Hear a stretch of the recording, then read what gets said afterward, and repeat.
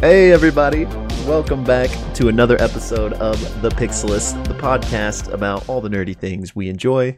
I was about to say I'm Blake. I'm Will. That's Blake. And we're here to talk about some Critical Role today, but before we dive into that, how are you doing, buddy? I'm good. Good. Just ate some lunch. So yeah, that's Fueled the up. What'd you have? Now I'm curious. How dare you? I had leftover General Tao's chicken. Oh, you made it yourself or? No, from Hunan. Okay. I was going to say, that's something I want to add to my repertoire. Like, I'd love to be able to make a homemade version of that because I'm addicted to that as well. Yeah. My wife, she was picking it up yesterday and she was like, hey, I'm getting you chicken teriyaki. And I was like, no, which is a great option. Also good. Yeah, but I was like, no, I got to go to my go-to. I'm the kind of guy who I find something I like and I will never change it ever again. So I respect that. I'm kind of the same way. When you try new things, you make mistakes. So exactly. Like when my wife, when she gets something new at a restaurant, she's like, this was terrible. I'm so disappointed. I'm always like, yours? Well, no. I'm like, you don't let see? Her. I'm like, see, I told you. Turk doesn't share food. That's why you don't try new things. Joey doesn't share food. Got my wires crossed there. That's all right. It's all good. Did you get, last question, and we can move on from this, but did you get the sauces? I did not this time. What? Because it was, she was managing 2 kids and I didn't want to be. All right, fair enough. Excuse me, make sure that you get, the order must be perfect. You're a wise man for foregoing that. So I was just grateful to have anything to eat. So fair enough. Fair enough. That checks out. In retrospect, I probably should have been picking food up for her. But I digress. Next time. Yeah. Well, now I'm hungry, but all food topics aside for now, I don't think, is there anything else we need to mention or talk about before diving in here? I say let's just dive in and get going. All right. Well, yeah, let's do it. So, boom, talking about Critical Role today. And if you're new to us, if this is the first time you're seeing us, you might be on our recap video, which for every podcast, we like to do a little bit of a recap for each Critical Role episode. And we cut that out of our podcast and host that separately for your viewing convenience. So if you find yourself on that recap video and you're like, hey, let me check out the rest of this podcast where they actually talk about the episode, discuss Theorycraft, you're in luck. We'll link that below. Check us out. But without further ado, let's jump into said recap. And it was episode 23. Is that? Yep. I believe. Yep. To the Skies. To the Skies. Oh yeah, we got the title out. Yep. All right. So yeah, episode 23 of Critical Role, To the Skies. We pick up basically with the party at the end of last episode had made their way back to the Spire by Fire and are essentially taking a long rest. But before that concludes, Travis lets us know that he's got a little business as Chetney that he wants to take care of. So Chetney sneaks out of the Spire by Fire and heads to the Prism Emporium. And he's being real stealthy about it. He's got like his cloak up, avoiding people. And he gets there, and is this the place, by the way, that he bought the chisels from earlier, like to replace? Yes, and like that's what I thought. He like wrote the person's name down because they charged him too much or something. Yeah. So he's now making his way back there, and it is closed. The front door is locked, but there are lights on inside. And he notices that there's like an awning nearby on the side of the building. So with a successful like athletics check, Chetney is able to get up on the awning and then get up on the roof of this building. And he actually goes into the chimney and shimmies his way down it with a natural 20 and is able to, not get stuck, first of all, but also not make too much noise, and makes his way to the bottom, avoids the fire, and then kind of continually being stealthy makes his way through the shop. And he can hear a rummaging coming from a little bit, further in. And that rummaging is none other than Tuyen Otwana, which hopefully pronouncing that correctly, who is the said clerk that we were just talking about that Chetney had seen in a previous episode. And they are basically closing down the shop for the night. Chet rolls another natural 20 to basically like ominously announce his presence and says like, I'm sorry, the door was closed. And Tuyin just begins to like freak out, and Chetney starts like throwing his voice around different parts in the room and makes an intimidation check and kind of growls just to scare her. And she begins just like apologizing profusely because Chetney's like, you should be charging more fairly for your wares. Like a shop should be a safe place to come. And so she's just freaking out. She's like, I'll make it better. Like, please don't hurt me. Like, you know, I'll charge fair wages, anything you want. And Chetney says, you know, the old me would have just hated you from afar, but now like the new me wants revenge. And with that, he transforms into a werewolf, and she screams and basically makes her way for the door. But Chet takes a swipe at her, actually deals, I think, 9 damage, and like her blood splatters against the wall as Matt describes it, and she's like screaming in pain. And I think Matt even asks Travis, he's like, hey, how far are you going with this? Like, are you holding back? Are you going all the way? And Chetney's kind of like, it is what it is. Yeah, he's like, yeah. And so she's freaking out, and he activates his Crimson Right, which will make his flames or his claws flame up with power. Yeah. And so he says he uses that to cauterize the wound he just caused on her. And he says, like, now I'll know how to like recognize you and find you, and I will be back. And with that, he leaves her a healer's kit next to her, and then he darts for the door. But Travis like rolls really low on his I don't remember what kind of check it was, like an athletics check or something. He wanted to bust through the door. Yeah, so the door's locked naturally. And so he rolls to bust through it, but he rolls poorly and just like slams into it and falls back down. And then he awkwardly is like, you got the key. So she gives him the key, and he unlocks it and leaves. And there's like this crowd forming outside because she's been screaming and there's been all this commotion. So Chetney immediately goes invisible and makes his way back to the Spire by Fire and ultimately to bed. So amazing little like vignette we got to start the episode. Of Travis the serial killer. Yes. We'll discuss that more later. Yeah. But so now morning comes, everyone's successfully gotten a long rest, and the party basically convenes and kind of has some quick discussions. First and foremost, they have nominated Fern to be like their official item keeper, both like in-game and above table, kind of like the one who's going to be in charge of keeping track of things. And because they're talking about items and stuff, they basically spend like the next hour, it felt like, or at least a good chunk of time, messing with this portable hull and figuring out all of its capabilities, how they could kind of abuse it in different ways. And they basically come to learn a few things. One, that the oxygen inside is limited. And I think there's about 10 minutes of oxygen, they said. That people inside the portable hull can hear what's happening outside, but the people outside cannot hear what's happening inside. And also that Imogen's telepathy also does not like work cross hull barrier or whatever we want to call it. And finally, they do test a piece of rope hanging in it and then closing up the hole to see what would happen to the rope, and it does get sliced. So a no for being in the surface of that when it closes. So after they do all that, Orym then presents Chetney with the horn that they bought from Marwa's, thinking it'll be best suited in his hands since he likes to go invisible and scout ahead, and he could use that to alert them if he finds something. So Chetney thanks him for that and uses this as an opportunity to present Orym with a gift of his own, and the gift that he has been carving for him. And so first he gets out this little moon plate and is like, I started this on you, but it's lame. And he just like tosses that aside.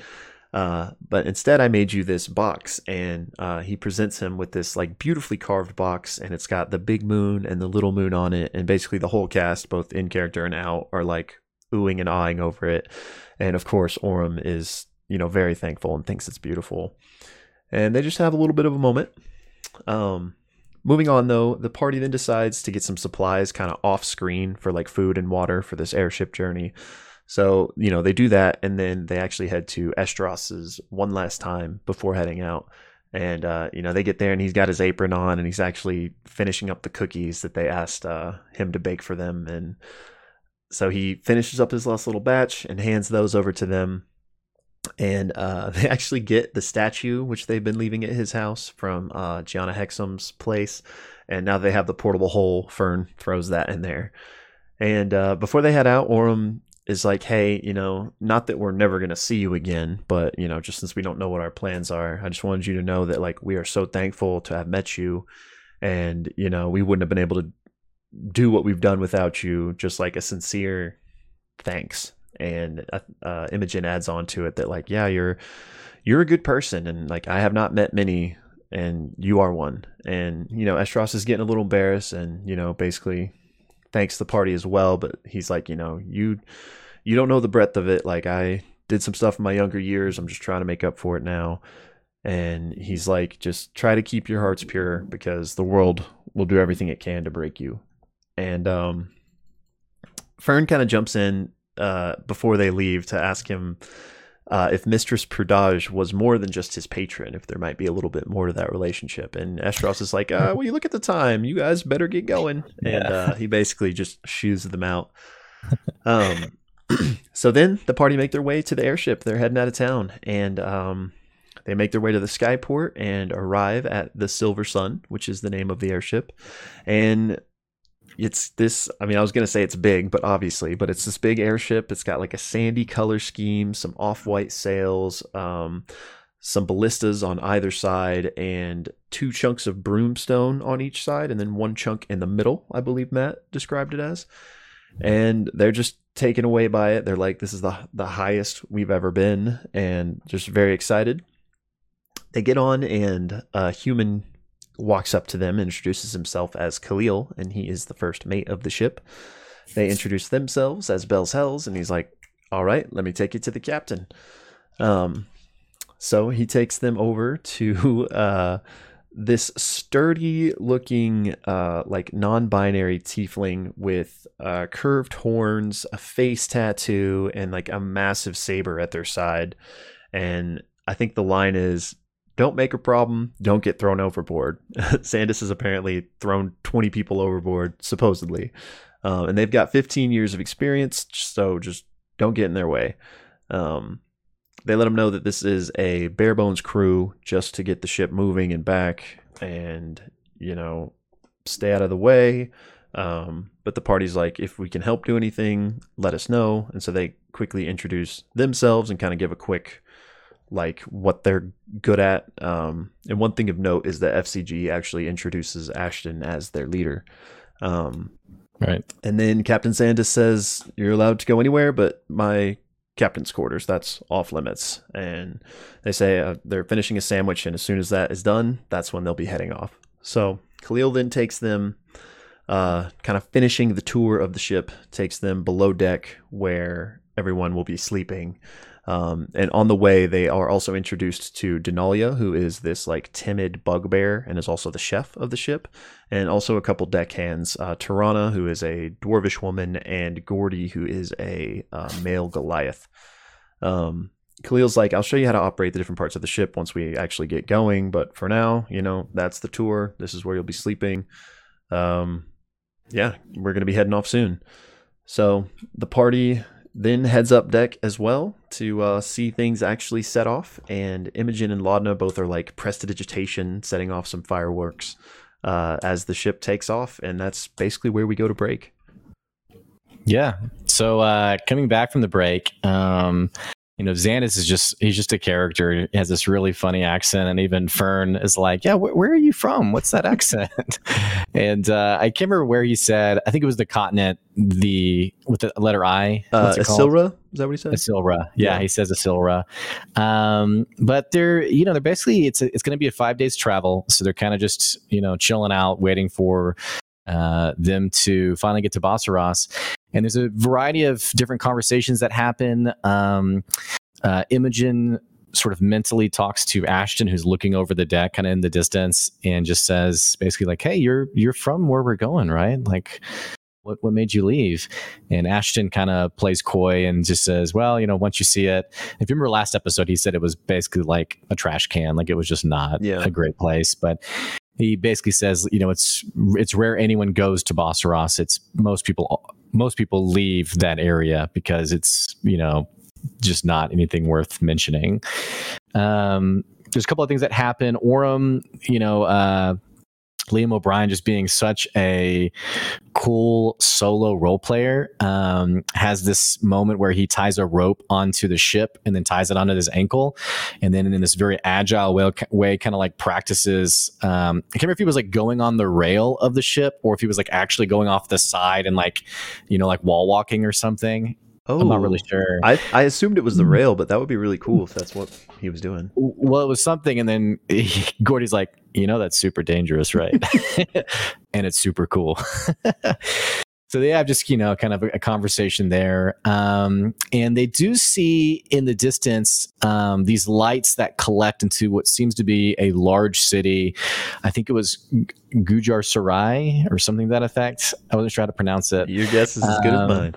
But it's called the Green City, and they think of themselves as sort of like the people in charge in this area, in the Hellcatch Valley. And Matt points out that actually the Crawlers, which are sort of a sub-faction within the city and around the city, and that he also describes as being very Mad Maxian, that they don't believe in any kind of centralized authority, and really the Green City sees themselves as the leader really through the name alone. I think the first day goes by relatively normal. The second day, they see in the distance, I can't remember if it was like a mountain range or something to that effect, but they see another trail of lights that collect at another small city called Kingsfall. Xandis doesn't know why it's called Kingsfall. Ashton asks Matt, hey, would I know why it's called Kingsfall? He rolls a history check and rolls like an 8. And Matt's like, no, sorry. So they're getting like these little spots, these little interesting landmarks that maybe they'll revisit at a later point. But in the sake of the journey, there's not much happening with those locations. They also find themselves in the Rift, which the Rift is the portion of the Hellcatch Valley where sort of like the lush forest of the Odiran Wilds falls off into the Hellcatch Valley. And the way Matt describes it is that, when the calamity happened in Exandria, hundreds of years ago, that this portion of the Hellcatch Valley is where it literally like dropped 300 feet and became kind of a barren wasteland. And so that's why it's called the Rift. And there's sinkholes all over the place that seemingly create like these collapse of earth and sand, and then strangely enough will fill up at a later point. And also Matt points out that there's sinkholes that are labeled on the map, that they see that aren't on the map. And Matt even offers to write them in onto the map. Presumably that the map was created before these sinkholes appeared, or that there's something shifting about the Rift. Yeah. All this to say, I think it's FCG who's like doing watch or something, and he rolls an 8, and Matt's like, okay. And Orym's talking to Gordy, and they see something in the distance, something in like the shadow of the horizon. And it is something called a Skarath Hunter, which the best analogy I think of is like a fierce manta ray that wants to fly and kill you. Yeah. If you've played the Burning Crusade in WoW, like in the Outlands, like the manta stingrays, they're a lot like that. Yeah. But these Skarath Hunters basically zoom in with lightning speed, and combat begins. Without getting too in the weeds of combat, it lasts a few rounds. The coolest thing about combat is for the first time, we see some really unique abilities that we haven't seen yet from our adventurers. Ashton does something really cool, like the crystals in his head become clear and translucent and kind of like whirl up. And he creates a portal in front of him that he can swing his hammer into, and then the portal appears like 10 or 15 feet away, and the hammer goes through it and hits one of these manta ray hunters. Cool. And then actually later, when he finally kills one of the manta rays, he like lunges like 20 feet, smashes its head open, and then as he's falling, he creates a portal that he falls through so that he can land on his feet on the deck below.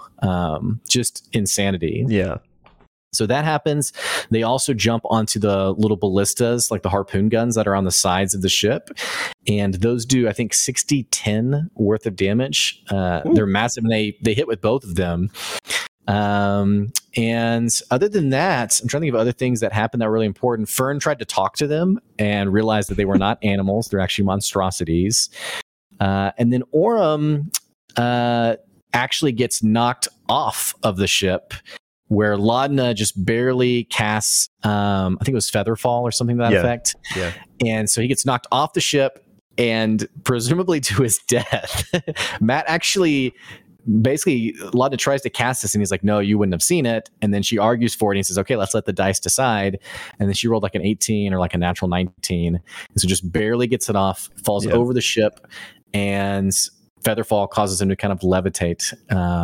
He does actually get hit with the sail of the ship that kind of sends him sprawling. And Imogen, out of nowhere, has this crackling purple energy that launches her into the air, and she casts Fly, to the surprise of herself and everyone else. And she swoops down and picks up Orym, and I kind of envision like her just holding him like in his arms, like this little baby person, and brings him back up to the ship. So they end up defeating the hunters. They do, for whatever reason, kind of realizing the exotic nature of these beasts, they decide to try to harvest them. Chetney actually is proficient in alchemical supplies, and he's able to grab like the spine or like the tail spike of this creature, like where the barbs were shooting out. And basically, like Matt describes it as milking it, and milks 5 vials of this black, inky, poisonous liquid. And then Fern decides that she wants to take an eyeball with her. And so she sticks her hand into like the visage of this creature and pops it out. Wants to put it in the hole, but Ashton's like, I just don't know if we want to stink up the hole with that. So other than that, the party finally gets a full night's rest after that. They do blame Khalil for not doing his part as first mate. I think Chetney's like, hey, these harpoons weren't loaded. Like, he's not doing his job. You need to get onto him. And Xanus is like, thank you for tattletaling on my own crew. But also points out, he's like, well, we don't keep them loaded because, if the ship has to turn suddenly, we don't want it to like fire and kill one of you, basically. And they're like, that seems like a good idea. That's a good call. After combats, basically, they have 5 days travel. So I think it's like around day 3 or day 4 where FCG is talking to Imogen and is basically like, and they've had these interactions where they're kind of like, hey, are you good? Are you feeling okay? And obviously, Imogen is very aloof about it. She doesn't, it's almost like there's a bit of an addiction with the Gnarl Rock shard that she doesn't want to clue them into. And FGG offers, he's like, hey, for your dream, if you want, I could potentially bring Laudna into your dream as sort of like a bridge. And she's like, yeah, okay. I don't know if I want to do that right now, but I'm interested. Like, we can maybe do something like that. Separate from that, Fern actually sneaks into Laudna's room at night. I think it was a natural 20 or a natural 19. Yeah. And she takes pate and sashimi and positions pate on top of sashimi in a sexual manner and then sneaks out. I don't know why she wanted to do this, but she did. And then Fern wakes up and she's like, they do have souls, almost like kind of like a Toy Story-esque. Yeah. Alive. And she was like, you randy fools. All that to say, the last real meaningful conversation is on one of the last days, Laudna and Imogen are by themselves on the deck of the ship late at night while everyone is sleeping.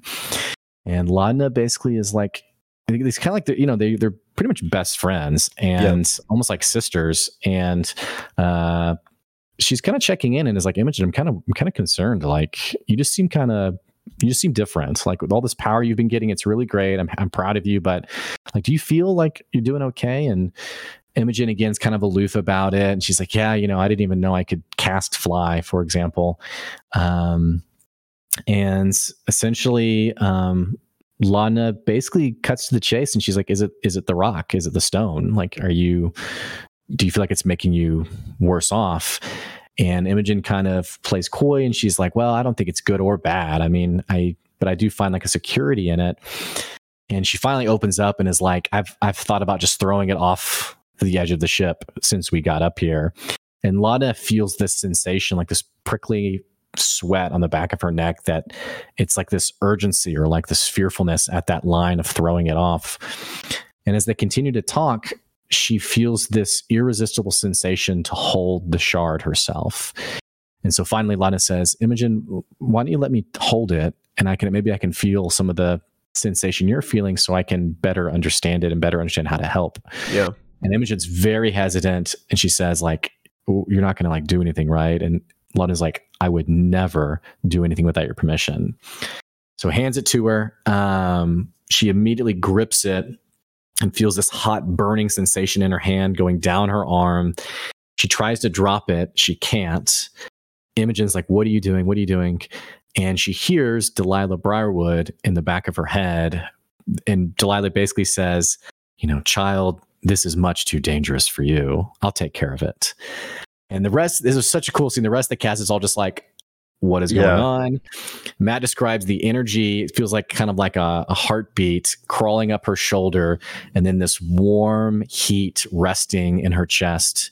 And then she opens the stone. She tried to let it go. It wouldn't let her. She finally opens the stone, and it is dull and absent of any energy and actually shattered in her hands.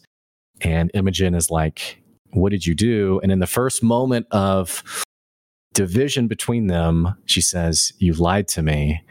And then she basically says, I'm going to go to bed. And Laudna, left alone, goes to the end of the ship and is basically to Delilah, what did you do? And Delilah says, I took care of it. And thank you. And that is where episode 23 ends for Critical Role. Oh, emotional ending. Dude, amazing ending. So, hey, that's our recap. If you're checking out the recap video, click on the link in the description of the episode to see our full discussion. Having said that, all right, here we go again. I hated it. What did you think? No, it was amazing. We got so much cool stuff. I mean, with how it ended, obviously that was like the biggest moment of the whole episode, but can't forget that it started with such an amazing moment too with Travis, and that was amazing. I loved it. I mean, we joke about this, but tune into the episode where we say we hate it, because that one's probably going to be real interesting. But yeah, that one has to be bad. Yeah, you'll just know it is. But yeah, what about you? I'm sure it's the same. All right. I loved it. Yeah, I thought it was awesome. I mean, these guys are just so fun to watch. I feel like I don't want to I feel like I always do the same things. I mean, they're fun to watch. It's great. Chetney was amazing. All of them were amazing. Laudna and Imogen at the end, it was one of those moments where I was like, I wish someone was watching this with me right now, because this is a moment for sure. Good actors as well. I mean, Laura was killing it, and I think Ashley even said that exactly after, and it was hilarious to watch her face. But Ashley was just sitting there looking back between both of them, and she was like, I love this game. I have a front row seat to the best theater. Yeah, and I've actually told something Joy picked up on in Exandria Unlimited was how Ashley is so good at reacting, being part of the session even when it's not the focus on her. Yeah. But just the facial, she is gripped onto whatever's happening. Yeah. You're totally right. She was all the emotions I was feeling, she was showing the agony of it. And then you have Travis just being he's just yeah. And then Orem, Liam O'Brien, he goes, whoops, after the stone's broken. So yeah, it is fun to watch a group of people experience something where they're experiencing something really meaningful and you get to be part of it. Yeah. So yeah, it was an awesome scene for sure. Absolutely. And well said. I think that puts it nicely for one of the things that's so fun about Critical Role. Right. But yeah, I mean, I guess we're already talking about it, even though it's the last thing that happened. Should we just dive into that moment? Dig into it. Yeah.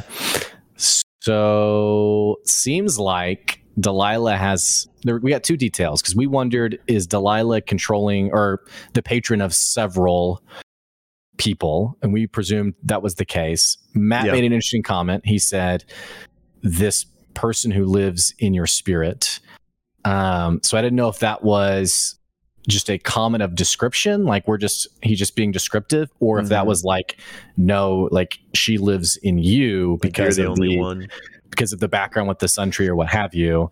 That was interesting. And then I'm presuming she has absorbed the energy of the Gnarlrock stone and maybe is trying to come back to life or something. I don't know. Yeah, I mean, I didn't actually even notice that detail you just pointed out. That's very interesting. That, like, I don't even know what the right verbiage would be to use here, but that, like, Delilah is tied to specifically Laudna, and if so, that would be very interesting. If, like, she was trying to ultimately, like, take over her body or something. Yeah, maybe body snatcher. But yeah, I was going to ask you what you thought about the whole heartbeat thing, because to me, I was like, is Matt insinuating that Laudna is now, like, alive again? Yeah, I wondered if that was happening, because it's the description was so intentional. It felt like, you described it like a warmth, like a heartbeat. These are things that we know are in opposition to who Laudna is, as an undead, or whatever. The hollow explicit, one, the explicit description is, but I don't know. I mean, it would be really interesting if she was progressing towards becoming human again. I don't know. Yeah, which I wondered about the heartbeat comment just in general, but now combining that with what you just shed light on makes me wonder if it was like the first sign of maybe Delilah getting a stronger grip on that body if she is trying to ultimately take it. But so clearly she absorbed the energy of it. Like, that's what happened. But to what purpose is Delilah just able to... I mean, we know the Gnarlrock was like... I don't know if evil is the right word, but it like corrupts the things it touches. So is she able to just like... Because she's Delilah and like dabbled in the dark magics and stuff, is that why that was possible? Or could Delilah literally sap magical energy from anything if she wanted to? I'm just wondering about, like, was this a specific connection and like Delilah is very interested in exactly what that was, or is it just more of an opportunity to sap some energy? I take it as like this is an object of immense power. We know it created the who's the villain they fought in the mines? The Shade Mother? Yeah, the big bug queen. Yes, we know it corrupts and transforms and does all this crazy stuff. So I interpret it as Delilah observing this as something of incredible power, and to do what I'm going to do, whatever that is, I need that. Can I get that? So yeah, which is just so many questions. I mean, it seemingly is a part of Laudna now. So like, how else would Delilah be able to utilize that unless she is planning on like literally? We got kind of a rare moment from Matt too, because Matt is usually content to just sort of sit back and let people do what they want, and he basically said, you should probably take a look at it. Like, that's kind of the feeling you had, is you should do this. Which I didn't think it was forced or anything. I just thought it was interesting that it's just rare we get kind of an overt direction from Matt. Yeah, to me, and I don't know if this is fair, but to me that was Delilah's voice in her head. Right. Know? Yeah. Right. Mm-hmm. Which, I mean, you lied. I think that's clearly. I mean, it has a lot of layers to it, I think, but I saw some people like debating what they thought that meant. And to me, I think that is just the fact that you promise you're not going to do anything to the rock, right? But obviously, I think it has some like layers to it. Like they have this very close relationship, and the trust was betrayed, right? I do think that all the emotion was there because of the trust being broken, but I think it was probably enhanced because of the corruption. And she's like, kind of like the One Ring, not wanting to give that up. I think that probably played into it. Yeah, for sure. Do we know if obviously she's been obsessed with this thing and like touches it when she's sleeping and doesn't want anybody else to see it. But have there been any other tangible effects that like I can't think of any that well, I mean, I think that's the lore explanation for Fly. You know, so she leveled up. I guess she picked up Fly. She has a conversation either with Laudna or someone else who's like, I think Laudna says, did the rock help you like learn to do that? And she's basically like, I don't know. I mean, maybe. So I think, yeah, I think there's this very, it was so well done, the whole thing, because it wasn't just like, oh, you broke my rock. It's like, no, you're kind of like you said, the one ring that is, she's feeling maybe a sense of security from and control from, and seems to be growing stronger because of it. If Fly is implied to have come from it, and she has this very intimate relationship with it, where it's like, you know, she goes to sleep at night clutching it, and now it's been taken from her. So, and we've just always known that Imogen and Laudna are BFFs, you know, or maybe more. Yeah, maybe more. We don't know, but extremely close. This is a very interesting plot point for sure. Yeah, and I honestly can't wait to see how it gets picked up. Which, I mean, it's not like we left right on that cliffhanger. They did part ways, you know, like she says, I'm going to bed. But I really can't wait for the aftermath of this. Also, just so like the other people are going to find out, like especially Orym. Like if Orym hears the name Delilah Briarwood, that's going to set off alarms for him, because I'm sure he's familiar with that name given his connection to Keyleth and everything. Because and we may have even known this before this episode, but Imogen knows of Delilah, right? Like, didn't she even say, was it her or something? Yeah, I don't know if she knows. I don't know how much she has said before this episode, but in their conversation when Laudna's basically trying to comfort Imogen, she's basically like, I get it. I get what it's like to have this other power that feels comforting to draw on. Right. And I had actually forgotten about her being like swallowed by like the viney creature or whatever in the Heartmoor. But yeah, she says like, has she spoken to you recently? And she's like, yeah. And the Heartmoor, she made this very grand entrance. So yeah, she's obviously aware of her, knows of her. I think she even like looked her up and read about her in the You're library. Right. You're right. So she curiosity. Yeah, because she wanted to find out, could she free Laudna of the patronship, I guess. Yeah. So I'm really curious if Imogen's gonna like spill the beans to everyone else, because I don't think anyone else knows that name. Maybe FCG, since he was like there, but he wasn't like paying attention, nor probably like reading over her shoulder when she was researching. But yeah, I also, speaking of, this was a while back that we talked about this, but the rest of the cast's like reactions during that moment, it was interesting to watch Taliesin kind of hear Delilah, and you know, he's got a pretty, you know, strong connection to that character from his campaign 1 days.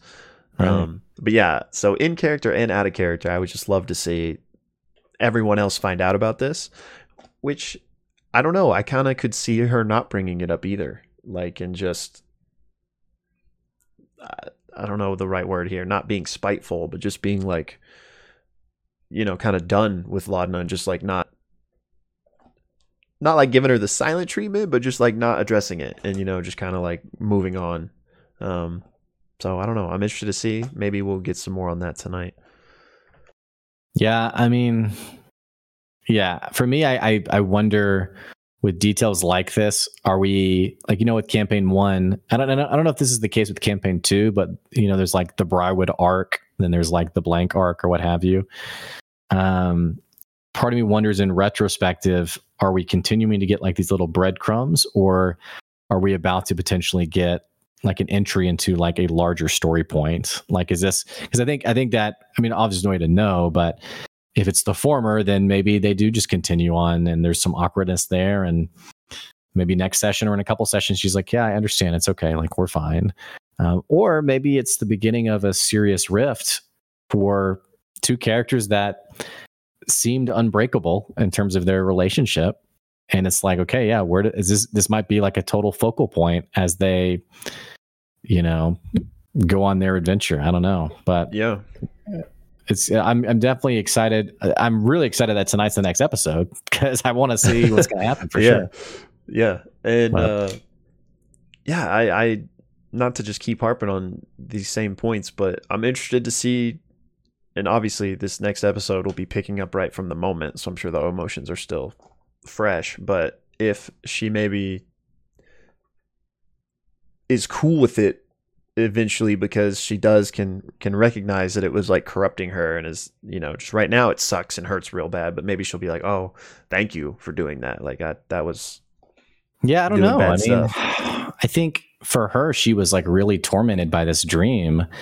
And acquiring the rock kind of gave her first sense of like control over that dream, or at least a new direction. And so I think Laudna, when they were even talking about maybe her getting brought into the dream, there was even a comment from Laudna on like, maybe we should wait till Ruidus is at its peak, which again is implying that we're near that. Maybe the solstice, I'm not sure. Mm-hmm. But it actually makes me wonder if Delilah, if their friendship isn't as authentic as we think, but that just like Delilah kind of goaded her into like, you need to look at this stone for yourself. Not saying that Laudna isn't genuine in her relationship with Imogen, but if Delilah's drawn to sources of great power, Imogen is like the stereotypical, I can't think of the expression, the analogy, but the being of immense power. Yeah, a Ruidus born that. Yeah, having this dream is connected to this cycle. Yeah, I'm sure they are authentically friends, but maybe there's a little bit more of intentionality there that Laudna isn't herself aware of, because Delilah sees an opportunity. I like that a lot. I hadn't thought of that, but so like their meeting wasn't such a chance encounter. Like this is Delilah pulling the strings of like. Yeah, I like that. But again, to your point, not that Laudna knows that and is manipulating her, but she's just a patsy in the game.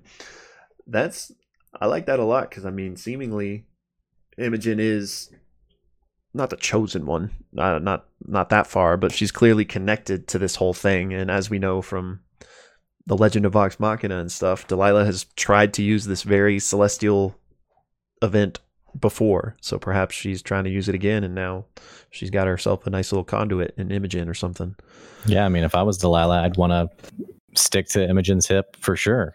Go where she's going, because they don't really have much of a reason to be together other than it was like, oh, she passed through my village, and it was like, yeah, let's stay together. So it would be interesting in retrospect if neither one realized that it wasn't as serendipitous as maybe they described it. Yeah, that would be really cool if that was the case. Yeah. I like that. We're calling it. Head canon here first on the Pixelist podcast. If it doesn't happen, just forget about this. That's right. We'll delete this segment. Yeah. No one will ever know. But yeah, I mean, I still have a lot of questions, but it's just basically where I'm going to go in circles with all my postulating. But mainly, I can't wait to see the aftermath of this.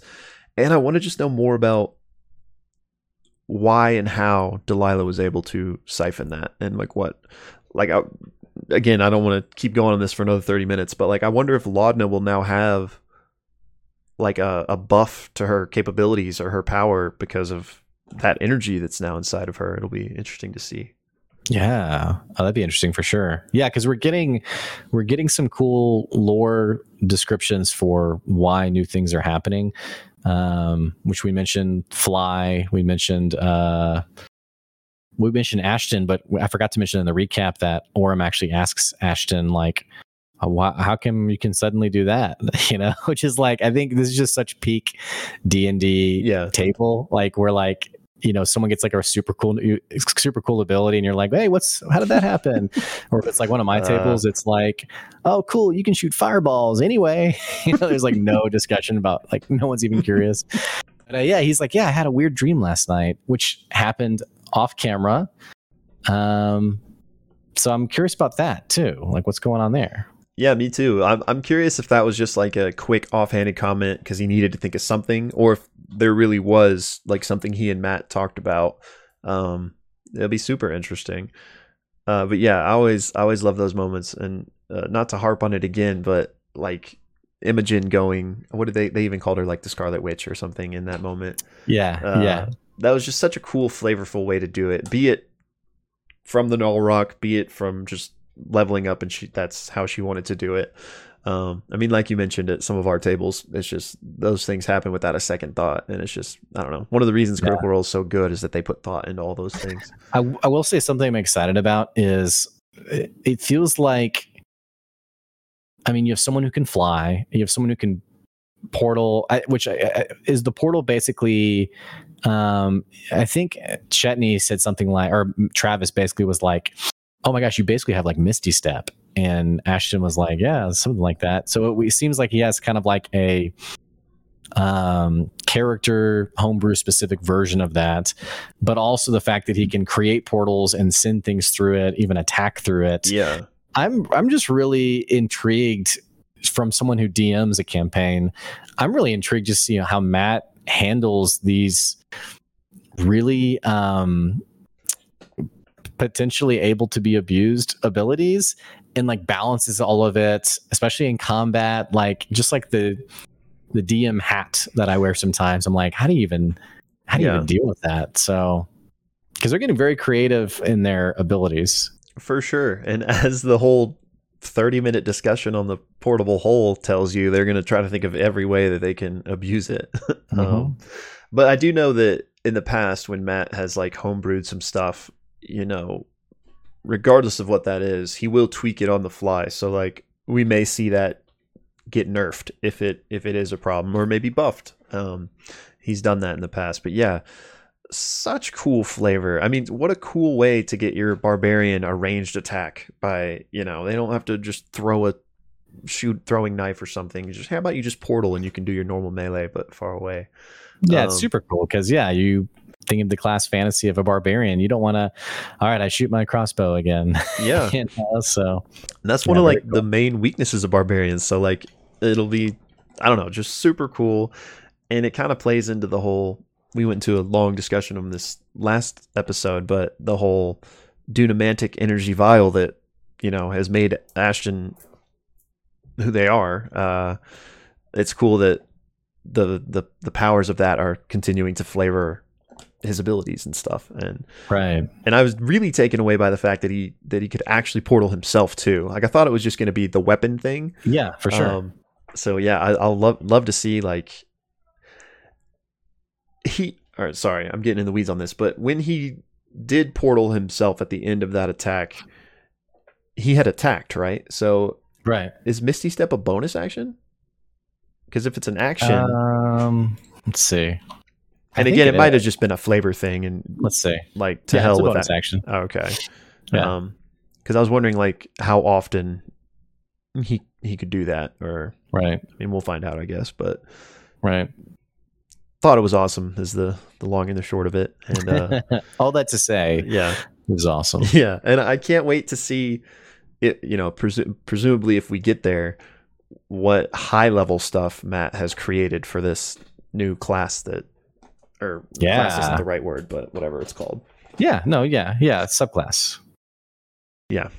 So yeah, I want to see level 20, what it can do. I mean, you think we're gonna get there? Probably not. I mean, in campaign 1 they went to 20, but they started at what, 8? They started out higher. I don't remember. 9, I think. And in campaign 2 they didn't quite get there. So I imagine they typically won't get there, but maybe there's like a time jump or something, and you know, we jump from level 10 to 18 or something. There's like a lost week in there somewhere. Is that EXU callback right there? Yeah, dude. Nice. I like maybe that. In this episode we're gonna find out what happened. Oh, it was a playtest all along. It's canon-ish. Yeah. So what level did they start in campaign 2? It was 2, right? Or was it 3? No, it was 2. It wasn't 1. I know that much. Yeah. So I think it was. What level did they get to? I should know, but I think it was like 15 to 18. I don't think they quite got to 18, but somewhere around there. maybe 16. Yeah. Okay, I gotcha. Okay, interesting. Yes. So yeah, we got some cool new flavor. Interested to see. It seems like for better terminology, we're like stepping into, for lack of better terms, we're stepping into like kind of a more Ashton focused part of the story. Maybe. Which I say that he's been a pretty central character. They all have actually, but FCG's story, I guess, has been more supplementary in the sense of like people curious about him telling what happened, whereas like Imogen's been directly tied to like the Loomis twins. Ashton, obviously, they did work with Gianna Hexam. I'm just curious to see like if where we're going with them and like what caused them to leave Bassaros and head to Dressar, because they've been in Dressar for a while, right? Yeah, I think so. Yeah, and me too. I'd love to see if that cult prediction ended up that you pointed out, that maybe he was part of that Hishari cult. Right. If that is the case, I'm really interested to learn more about that. And I don't know if you and I talked about this on podcast time or not, but I think we talked about it off podcast. But there was confirmation that Genasi, that he made the comment about like I used to be soft. We were wondering what that might mean, and apparently Genasi do start as like more normal, for lack of a better word, and when they hit puberty, they gain traits of their tribe or elements or whatever. Okay, that makes a lot of sense. Okay. But that being said, for all we know, it could still be something crazy, and he wasn't a Genasi at all. But anyway, all this to say that I am very interested to learn more about Ashton, whatever it may be. So yeah, if we got more of a Ashton central arc coming up, I'm excited for that. Well, and we're heading to like the Silver Mine or wherever, also, or it's that part of the world, right? Yeah, for FCG. So that'd be really interesting. It's also interesting too that it seems like they're heading past so many landmarks that like I presume they're not gonna go to all of them. We may never see, Yeah. Yeah, but it's the curious side of me wonders like what Matt has cooked up and maybe like put on the shelf of like, I wonder if it'd be cool to do that, or I'm just curious to see what happens with some of these things. Like no one seems to know what this history of Kingsfall is in terms of like the name, and so what is that? I want to know exactly. Right. Maybe they'll just ask around, even if they don't go there, since they like actually brought that up and talked about it for a minute. I hope somebody remembers to just ask about that to some knowledgeable person in the future. Because I'm the same way. Those all piqued my interest. And then this is kind of a segue, not really, but before we stepped too far away from it, one thing I did want to mention that I actually forgot to mention last episode in talking about players' new abilities and cool flavor and stuff is that both Chetney and Fern took a level in Rogue the last time they leveled up. Right. Chetney, I get, he's kind of the party's de facto rogue in a lot of ways. Fern makes a little less sense, but to me, it's just all almost flavor reasons. She likes to steal things, so I'm guessing she maybe took a level in that to help her sleight of hand and maybe some stuff for that reason, as opposed to like a pure, like she's trying to be a rogue type of reasons. Yeah, because the sneak attack damage, she's a druid, and so when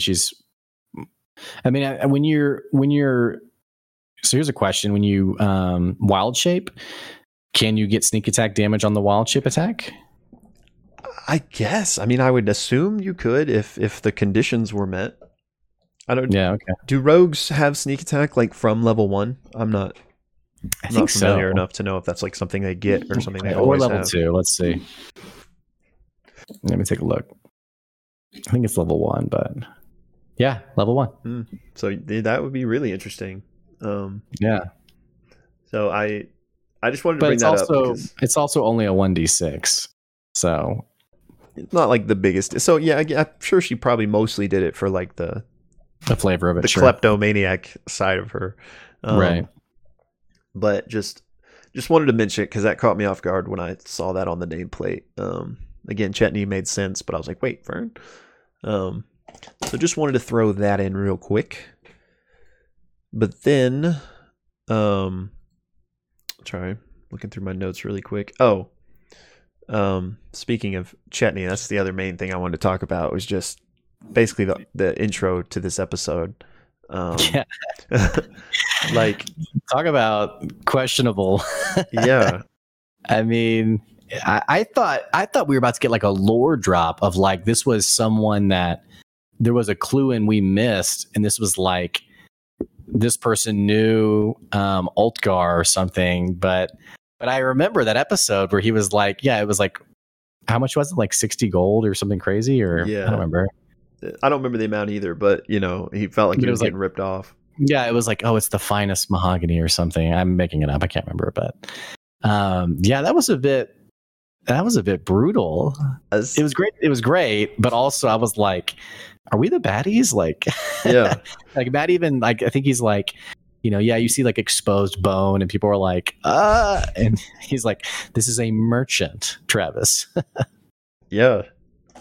My thoughts exactly was that it was an amazing like sequence, and like so cool for Travis to like have that idea and go do that, especially because he has been planning it, obviously. You know, that the first encounter where he like writes down the name on the list, you know, could have just been a one-off joke, but no, like he was literally writing that down because he wanted to come deal with this later.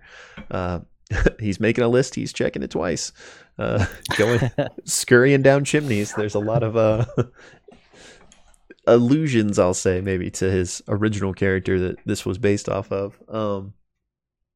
But yeah, what a cool direction to take, like the morally like messed up kind of that he did that, you know. So yeah, basically assaulted and nearly maimed a defenseless woman. I mean, yeah. And then the duality to then like give this really heartwarming carved gift he's been working on to his friend. I just thought it was like a hilarious like duality of Chetney, which to me, and maybe this is too simple an explanation, but it's like, it's the werewolf in him, right? Like we talked about this whole concept with Ajit Dial in the last episode about like, and you know, everyone asked Chetney like, have you ever lost control? Like, have you ever? And he was like, no, you know. So to me, this is one moment of that type of thing that I assume all werewolves have to deal with. But maybe that's too clean of a pass, and maybe Chetney just has some demons that he needs to work out or wants to work out now that he has this new power. I don't know. Yeah, it's a little too clean for me in the sense of like Ajit Dial's description made me think of a more like feral, out of control type situation. True. Like when he attacked Orym. This felt more like, because he was actually in the shadows, and then he basically gives into it. Like the werewolf comes out as he's like, you know, taunting him, and but it could also be something subtle, kind of like we said with Laudna and Delilah. Like he feels like this drive or like this, you know, hunger that sort of forces him forward, and he doesn't realize, or maybe he knows it's the wolf in him. I don't know, but. And then there could also just be, you know, Travis just really wanted to do this one thing, you know, without really much thought of like the overall story of his character, and just was like, you know, I'm going to go back to this person's shop. I will give Travis, I don't think it was that. He's very like, he's one of the, I don't want to, not ranking them at all, but Travis is one of my favorites, and he's very like, he's very on it all the time. So I feel like this was intentional. And I mean, he used the word list, so presumably there's other people on it, and I'm interested to see who else he wants to pay back, you know, and what their slight was, if it was just like a rude shopkeeper or maybe something more. I'm curious. I mean, I guess the party, are they ever going to find out about it? Yeah, that's interesting. Because, you know, sometimes things can happen like as a one-off.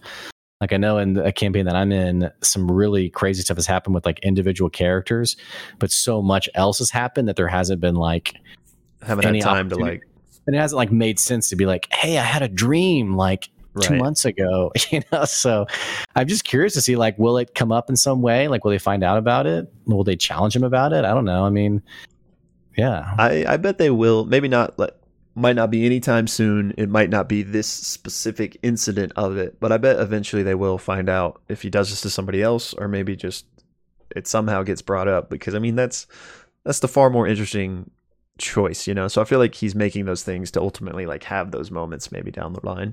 Right.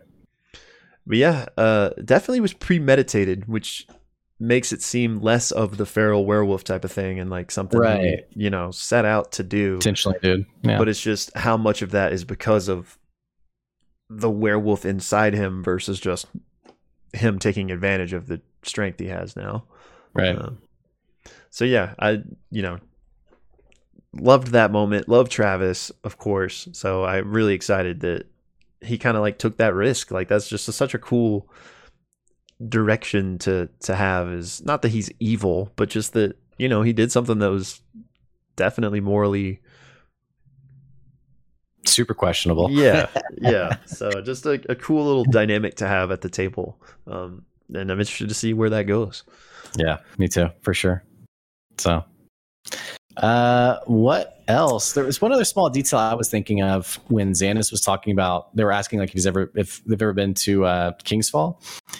And Xandis is like, oh no, we mostly go from Dressar to Ank'Harel to Vasselheim, between those three places. And isn't Vasselheim, wasn't that like the capital or something, or like in a super important city? Yeah, it's like it's in Isilra, which is where he was from. But yeah, it's like the seat of civilization, basically, like the biggest city in the world, or maybe not the world, but at least the continent. Yeah, okay. But yeah, definitely a major player. Yeah, I wonder what kind of, there's nothing, I mean, it's total conjecture, but I just noticed that and thought, I wonder what kind of business Esteros has there. Yeah, me too. Yeah, I mean, presumably it's just the Mistress Prudage textile industry, but I mean, who knows? I feel like there's still more layers to Esteros that we don't know yet. So for all we know, it could be, I mean, I don't know. I'm not just going to speculate, but yeah, I too am curious about what all's going on there. Yeah. But yeah, Xandis and all of the crew were so fun, though. Just to harp back on that for a second, the voice was amazing. Yeah, it was cracking me up. So I hope there's more to see from them. Even, you know, maybe we get multiple excursions with this crew throughout the campaign. But yeah, interesting detail too that they have to basically drop them off and go. He said it's going to be about a day to come back and get you. Like, give us like a heads up. But it seems a bit precarious. Yeah, and I think maybe everyone kind of picked up on that of like, oh, that might be kind of interesting. So I mean, presumably, if they're going to where the Paragon's Call is, it's going to be challenging to take Armand from his base of operations and escape with a day's lead time, basically. So they're going to have to plan something out, I guess. Yeah, and that was interesting because wasn't there supposed to be like a month of free time that they could use the ship? Because they talked about for up to a month, yeah. Because, you know, they were like, if you finish that business quick enough, you can take it to Eos as well. So that would seem to me that the ship was free, but the captain's saying they got to go do something. So I wonder. Well, no, he was saying there's not a like a, because it's kind of like a no port thing. Yeah. Like they have to basically like let them off and then go park somewhere else. Yeah, that makes sense. Either was like, not only was there the fact there wasn't like the port, but also it was kind of like a hostile area. So they couldn't just set down anywhere. Okay, yeah. That checks out then. Yeah. So yeah, I wonder where they're going to be let off then. Like, you think they're going to be let off at like the nearest port and got to make their way, or they're going to like rappel off the side of the skyship somehow? Just probably like over Armand's house, just like SEAL Team 6 to just let us down right there. So I don't know. We'll see. Yeah. I mean, Paragon's Call is a seemingly large organization. If they could, you know, several hundred miles away, could extend their reach to potentially take over a major city. Like I'm envisioning this is going to be a pretty a city or wherever like specifically the region they're going to be in. It's going to be ideally probably pretty immersed with Paragon's Call influence. So Yeah. I don't know where they're going to land. I think it's going to be a bit dangerous though from the get-go for sure. Yeah, it'll be interesting. I wonder if Ashton will try to use the connection that they made with was it the general of the Paragon's Call? Because they were like kind of got along and kind of made a connection, right? Like, didn't the general ask if Ashton was like looking for work? Yeah, something like that. So I'm sure Taliesin has that in his back pocket, but it'd be cool to see that card played, and maybe they could walk through the front doors without having to sneak in. Right. Yeah, be interesting to see. And this episode tonight, actually the last one for a while. Right. We start Calamity next week. Yeah. 4-part miniseries. Which I hate to go on a long hiatus from the main campaign, but how awesome that we get a whole nother story to keep us company while we wait, and one that I'm pretty excited for. So but yeah, it'll just be interesting to see if type of cliffhanger we might end on here, that we have to wait like a little bit to see the conclusion to. Yeah, have they said, is it going to be every last week for the next 4 months? Calamity? Yeah. I think it's just the next 4 weeks. Oh, like we're getting that long of a main campaign break? Yeah, like the main campaign's going on break for like a month. Oh. Yeah. Well, I don't like that. So that's too bad. I mean, I'm excited for it, but I just love this story. Yeah. So. Me too. So, yeah. But what's awesome is like, the cast needs breaks, and with this pre-recorded schedule, who knows what the actual process is, but how awesome that they are going to weave in, like, it's a break, but we still get stuff, like, so makes it go down a little bit smoother. The content must continue. That's right. Yeah. Okay. Well, cool. I guess we'll be talking about that then. Yeah. We still need to do, there's a lot we need to do. We need Kymel as well. They're obviously not going to be connected because this is way in the past, but right. But yeah. Yeah. And The Witcher season 2. That's coming soon. Yeah. Just you guys wait. All right. Well, anything else you want to talk about from this episode? I don't think so. I think we got it. What's our thumbnail? All right. Well, there's two. I feel like two possibilities here: Imogen Laudna or Chetney, store clerk. You got a preference between those two? Not that we have stuff lined up. Both a lot, actually. I think Imogen Laudna because it's the bigger story point. Yeah, you're right. Okay. So I mean, I'm guessing we just kind of recreate that, like one person being like, oh, I didn't mean to, and the other person. I thought like one person could be like the. It's almost like Infinity Gauntlet, just kind of like the, and the person's like, okay, something like that. Yeah.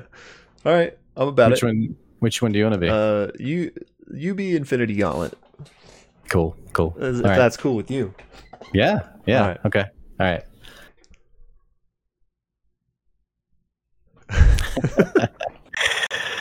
If no one gets anything out of this, at least they'll appreciate the thumbnail. They better. Well, guys, let us know what you thought about the episode and your theories on what the heck is going on. Leave them in the comments below. Don't forget, we're on Twitter @ThePixelus. And having said that, it is Thursday. It's Thursday. So enjoy the next episode. We'll catch you later. Yeah. Bye, y'all.